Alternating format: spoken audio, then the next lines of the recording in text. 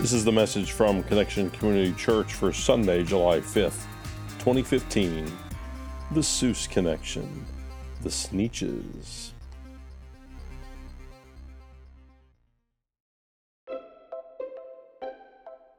Good morning, Connection Community Church.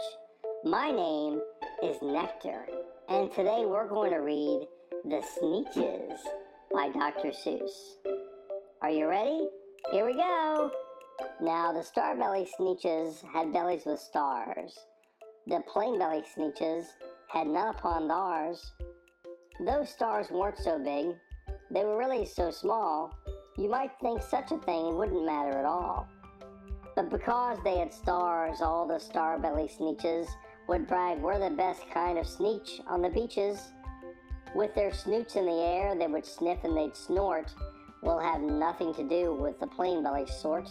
When the Starbelly Sneetches had Frankfurter roasts, or picnics or parties or marshmallow toasts, they never invited the Plainbelly Sneetches. They left them out cold, in the dark, on the beaches. Then one day, it seems, while the Plainbelly Sneetches were moping and doping alone on the beaches, just sitting there wishing their bellies had stars, a stranger zipped up in the strangest of cars.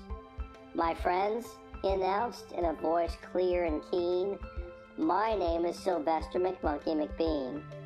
I come here to help you. I have what you need, and my prices are low, and I work at great speed, and my work is 100% guaranteed." Then quickly Sylvester McMonkey McBean put together a very peculiar machine, and he said, "You want stars like a Starbelly Sneetch? My friends, you can have them for $3 each. Just pay me your money and hop right aboard." So they clambered inside, then the big machine roared. When the Plainbelly Sneetches popped out, they had stars. They actually did. They had stars upon theirs. "Good grief," groaned the ones who had stars at the first. "We're still the best Sneetches, and they are the worst."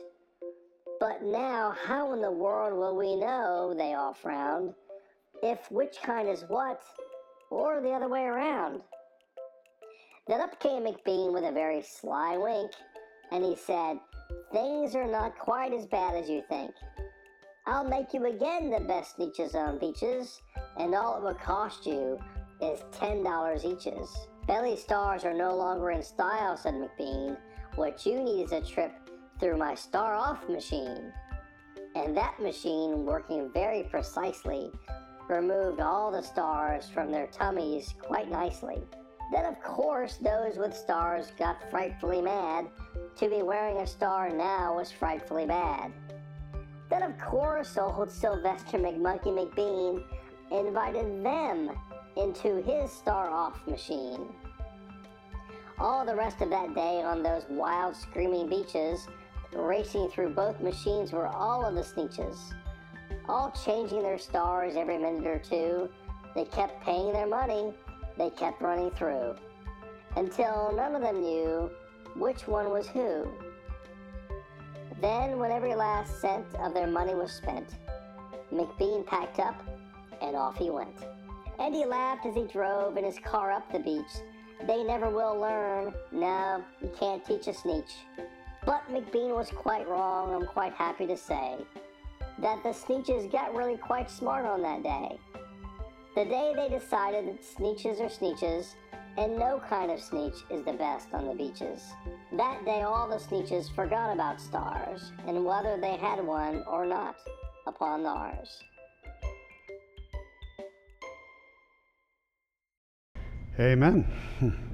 And so this month we embark on a 4-part series using Dr. Seuss stories as kind of our starting point. This morning, as we just saw, we are looking at the story of the Sneetches. Yeah. Good morning, Connection Church. My name is Carrie Jones. I'm Alan Jones. And we are two sinners who have been saved by the grace of our Lord and Savior Jesus Christ. Would you pray with us, please? God, we thank you for today.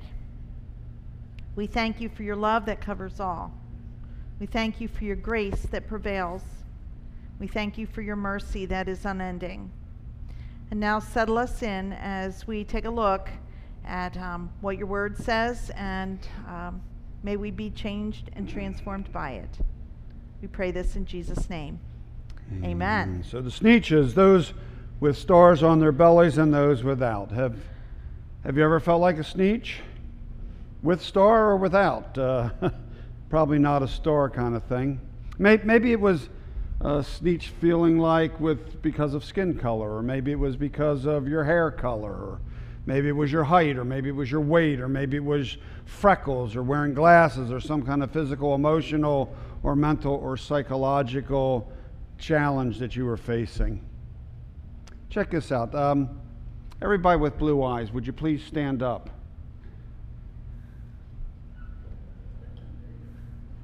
We're special, aren't we? No, guys, keep standing. Come on. Now, what if I said all the blue eyes come sit in the front? No, wait a minute. This is church. That wouldn't be a plus, would it? No. What if I said all you guys got the special parking places up front, or maybe you got to leave and pick up your children first? Yeah, that would make us special, wouldn't it? First pick of the hospitality. First pick of the hospitality. Personally, people would bring your coffee. Maybe we have coffee servers just for you, huh? Of course, I guess, Carrie, you're not blue eyes, are you? No, I'm not. So I guess all you blue-eyed guys wouldn't feel too good about that, would you? Nah. Blue eyes, you can sit down, thank you. And of course, the blue eyes aren't especially special. I've learned that over the years, yeah. Well, we find a similar situation found in the Bible. It's in the book of Galatians. The Apostle Paul wrote Galatians. It's a letter to a church. And here's what he said, Galatians chapter 3. For you are all children of God through faith in Christ Jesus. And all who have been united with Christ in baptism have put on Christ, like putting on new clothes. There is no longer Jew nor Gentile, slave nor free, male and female. For you are all one in Christ Jesus. And now that you belong to Christ, you are the true children of Abraham.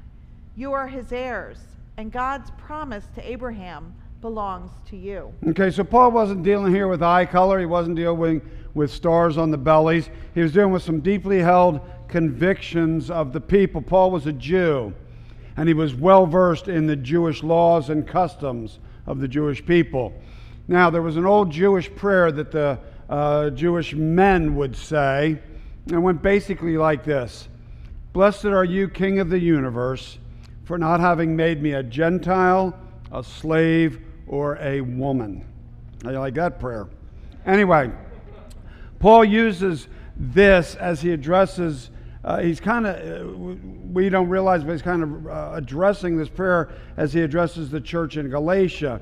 See, in that church were Christ followers who came from a Jewish background, but there were also Christ followers who came not from a Jewish background. We call them the Gentiles. Maybe you read in Scripture about the Gentiles. They're the Christ followers not from a Jewish background. The Christians with a Jewish background kind of had a superiority complex. And Paul was combating this, encouraging not to allow things like whether you were Jewish or not Jewish to come between them, to divide this congregation in the church in Galatia. He was encouraging them to realize that we are one in Jesus Christ. From the Seuss story this morning, in other words, the star bellies and the plain bellies are all one in the kingdom. Here at Connection, we have a mission to connect people with Jesus and the life he offers. Absolutely. We also have core values. We have bedrock beliefs. And we have a to-do list. The to-do list is a brief list of actions that Jesus calls us to do. One of those action steps is to love God with everything we've got and love our neighbor as ourselves. And you may think, golly days, you always say that. It's such an overused expression. But we really cannot overuse that. It's a basic core of what Jesus Christ taught. he shares the idea: love the Lord with all of your heart, all of your soul, all of your strength, all of your mind, and love your neighbor as yourself. We find that in Luke 10, verse 27. And so this was a response. Jesus said this in response to a teacher of the law, like a lawyer or, a Pharisee, somebody who taught the law, asking what he had to do to inherit eternal life. When Jesus told him to love his neighbor as himself, the Jewish law expert tried to find a loophole. And he asked, well, who was his neighbor? And then Jesus told a story of the Good Samaritan. The Good Samaritan. It's when a Jewish guy is beat up and left on the side of the road. Two religious people came along and walked right by him, whether they didn't have time to stop or they feared that he was dead and they didn't want to touch dead bodies because that was against their religion. But then a Samaritan comes along. The Jews hated Samaritans. That was stemming from century-old differences. Well, in spite of this, the Samaritan takes this Jewish person laying on the side of the road, takes him to an inn to see that he is cared for and nursed back to health. When Jesus asks the Jewish legal expert which of these three was the man's neighbor, his response was the one who showed mercy. And yet, it was the Samaritan who was the one who acted as the neighbor. Jesus told this Jewish expert, the law expert, to go and do the same. And so over and over and over again, as we read the scriptures, Jesus makes it clear that we are to love those around us, even those we don't agree with, even those we don't care for, even those we dislike, even those that we might even despise. Here's what he shares with his disciples as part of the teaching known as the Sermon on the Mount. We talked about this a couple of months ago, but here it is again. You've heard that it was said, love your neighbor and hate your enemy. But I tell you, says Jesus, love your enemies and pray for those who persecute you, that you may be children of your Father in heaven. He causes his sun to rise on the evil and the good, and sends rains on the righteous and the unrighteous. If you love those who love you, what reward will you get? Are not even the tax collectors doing that? And if you greet only your own people, what are you doing more than others? Do not even pagans do that? Be perfect, therefore, as your heavenly Father is perfect. And so we are told to love those who we even disagree with, those who see things differently than we do, even those who persecute us. And we are really put to the test on this, especially right now. A week ago Friday, the Supreme Court ruled 5-4 that state bans on same-sex marriage are no longer legal. And with that ruling possibly comes great division. As religious leader T.D. Jakes recently shared, he said it's important to keep this whole thing in perspective. He said the world is the world and the church is the church, and we can't confuse the two. Supreme Court ruling was based on constitutional rights and legalities, not on a debate on Scripture. It's very unlikely that the justices were using an open Bible as the basis of their ruling in the case. And it's important for us to remember, as Bishop Jakes points out, even though America has a lot of Christians in it, it is not necessarily a Christian nation at this point in time. It's tough to hear, it's tough to say, but that's a reality. What we need to do is to make sure that in the aftermath of this ruling, we need to make sure that religious freedom is respected and protected in this great country of ours. Reverend Dr. Bruce Pringle, he's the pastor of a church in Texas. he said that many churches are becoming more and more countercultural. Well, the thing is, to be a follower of Jesus from the very beginning, that is countercultural. The disciples, Jesus' first disciples, lived contrary to the culture around them. Throughout history, following Jesus, having a biblical world view, living according to Scripture as closely as possible, means living contrary to culture. And our challenge is this: who or what is going to reign supreme in our lives? The law of the land or the command of God? The rulings of the Supreme Court or the Word of God that we call the Holy Bible? Here in this congregation this morning, we have people all over the map in response to the Supreme Court ruling. We have both ends of the spectrum, all points in between, and we want to be sensitive to all of those who are here. And as we go through this message, we may say some things that you may celebrate. We encourage you, don't clap, don't hallelujah, just because we don't want to alienate. Our question is this, though. Are we going to allow this thing to divide us, this ruling? Will this question be for us what the stars were for the Sneetches? Or are we going to love one another in spite of our differences? Our choice would be that we would choose to love. And that is not to say that we don't take a stand, because we do. We believe and will continue to believe that marriage is a covenant between one man and one woman for a lifetime. We believe that that is what God intended. We believe that that is what the Scripture says.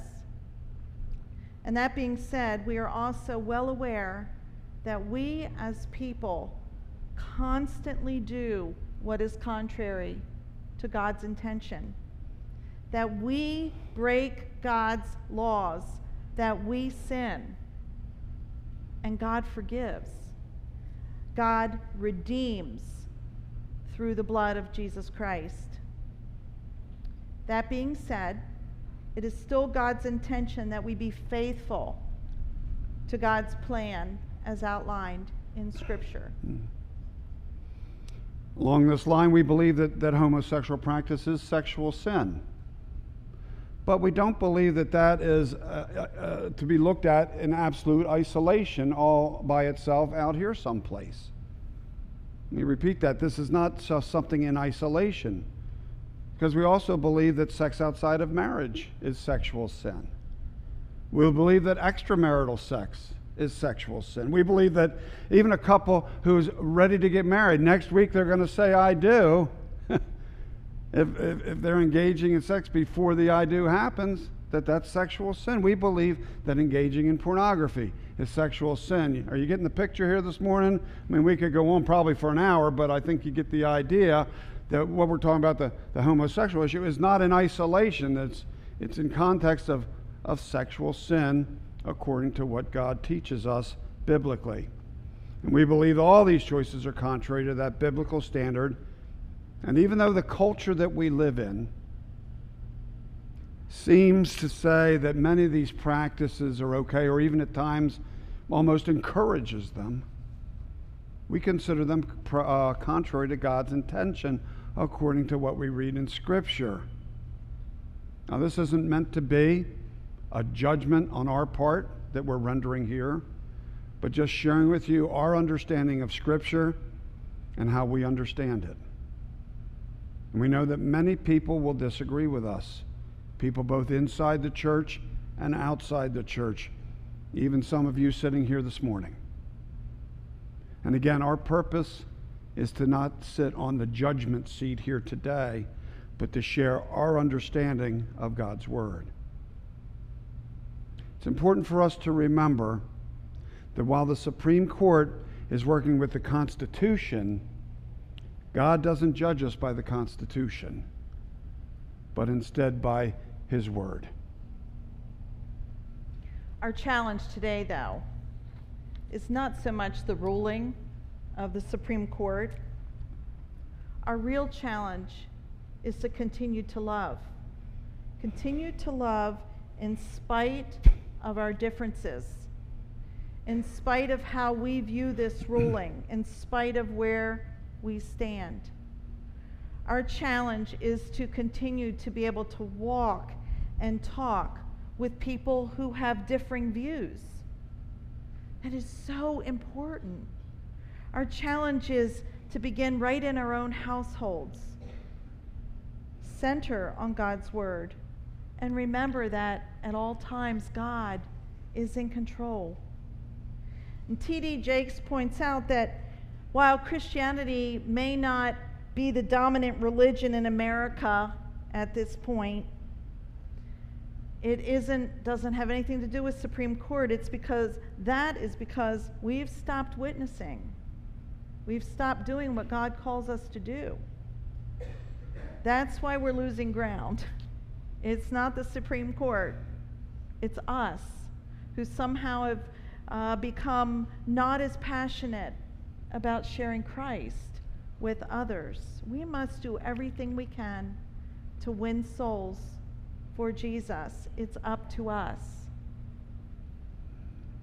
Our challenge is to show love and respect for everyone, especially those who understand the ruling differently than we do, especially those who might even persecute us, as we shared earlier what Jesus said.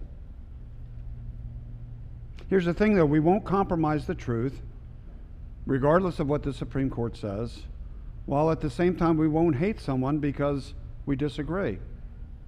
As Reverend Dr. Bruce Prindle, as Carrie mentioned him earlier, as he says, we won't crack jokes or make fun, and we won't lash out. In fact, and here's a challenge for some of us, as followers of Jesus, we're even called to champion the rights of those around us, even if their lifestyle is contrary to ours. A few weeks ago, I on Facebook saw something that Rick Warren wrote. He's the senior pastor at Saddleback Church out in California, a very large church out there. And I really thought Rick Warren hit it on the head, especially in light of some dividing possible things. A lot of things being said on Facebook, a lot of things being said in newspapers, being said all over the place. Here's what he said. He said, our culture has accepted two big lies. The first, that is, if you disagree with someone's lifestyle, you must fear or hate them. And the second is that to love someone means that you agree with everything they believe or do. Warren says both of these are nonsense. You don't have to compromise convictions to be compassionate. We're reminded here of the story found in the Bible. It's John chapter 8, where there's a woman who's caught in adultery, and she's brought before Jesus. Now, the law said that she could be stoned for that behavior. Jesus told those who gathered that the one without sin should cast the first stone. Well, the crowd disappeared, leaving no one to condemn the woman. And Jesus said to the woman that he was not there to condemn her either. He told her to go and sin no more. I just think it's kind of funny, this whole thing about sin, because it seems like we have a sin in the spotlight at different times, so to speak. I like to call it the sin du jour. You know, our sin of the day, the one that we're going to really focus on. Our current focus as a culture is on this same-sex relations and marriage and that kind of a thing. It's real easy for us to get so focused there, especially when that's not our personal challenge, that we forget that we're all guilty of sin. Now, Romans 3:23, it assures us. It doesn't suggest, it doesn't say possibly, it assures us that each and every one of us has sinned and fallen short of the glory of God. And our only hope, our only saving grace, our only possible redemption from that sin is in Jesus Christ. Amen? And that's true for each and every one, no matter what the flavor of your sin is, and mine as well. Our only hope is in Christ. And so with this in mind, we would like to close with the words that Jim Daly shared recently. He's president of the Focus on the Family. He shared this in response to this Supreme Court ruling. He said this, he said, "In the days to come, we must remember to season our words with salt." Remember Matthew 5, Jesus says, "You are the salt in the world." That means we're supposed to bring flavor to it. We're supposed to preserve what's good. We must remember to season our words with salt. It's time to be light in these dark times. It's not time to be combative and caustic. Now more than ever, we are to emulate Jesus Christ. We must continue to show that loving kindness as we talk with our neighbors and friends who see this issue differently. So it's been a little bit of a tough day here for us, because I know that we're not all on the same page with this. But I do pray that we can all get along, and we can love, and we can respect one another, because that's what Christ would want us to do. To walk side by side, hand in hand, and to make a difference for Christ. We are challenged to reflect Christ. There's a lot of stuff I've seen on Facebook from people who reflect Christ, they say, and they're being awful hateful. And I see it on both sides.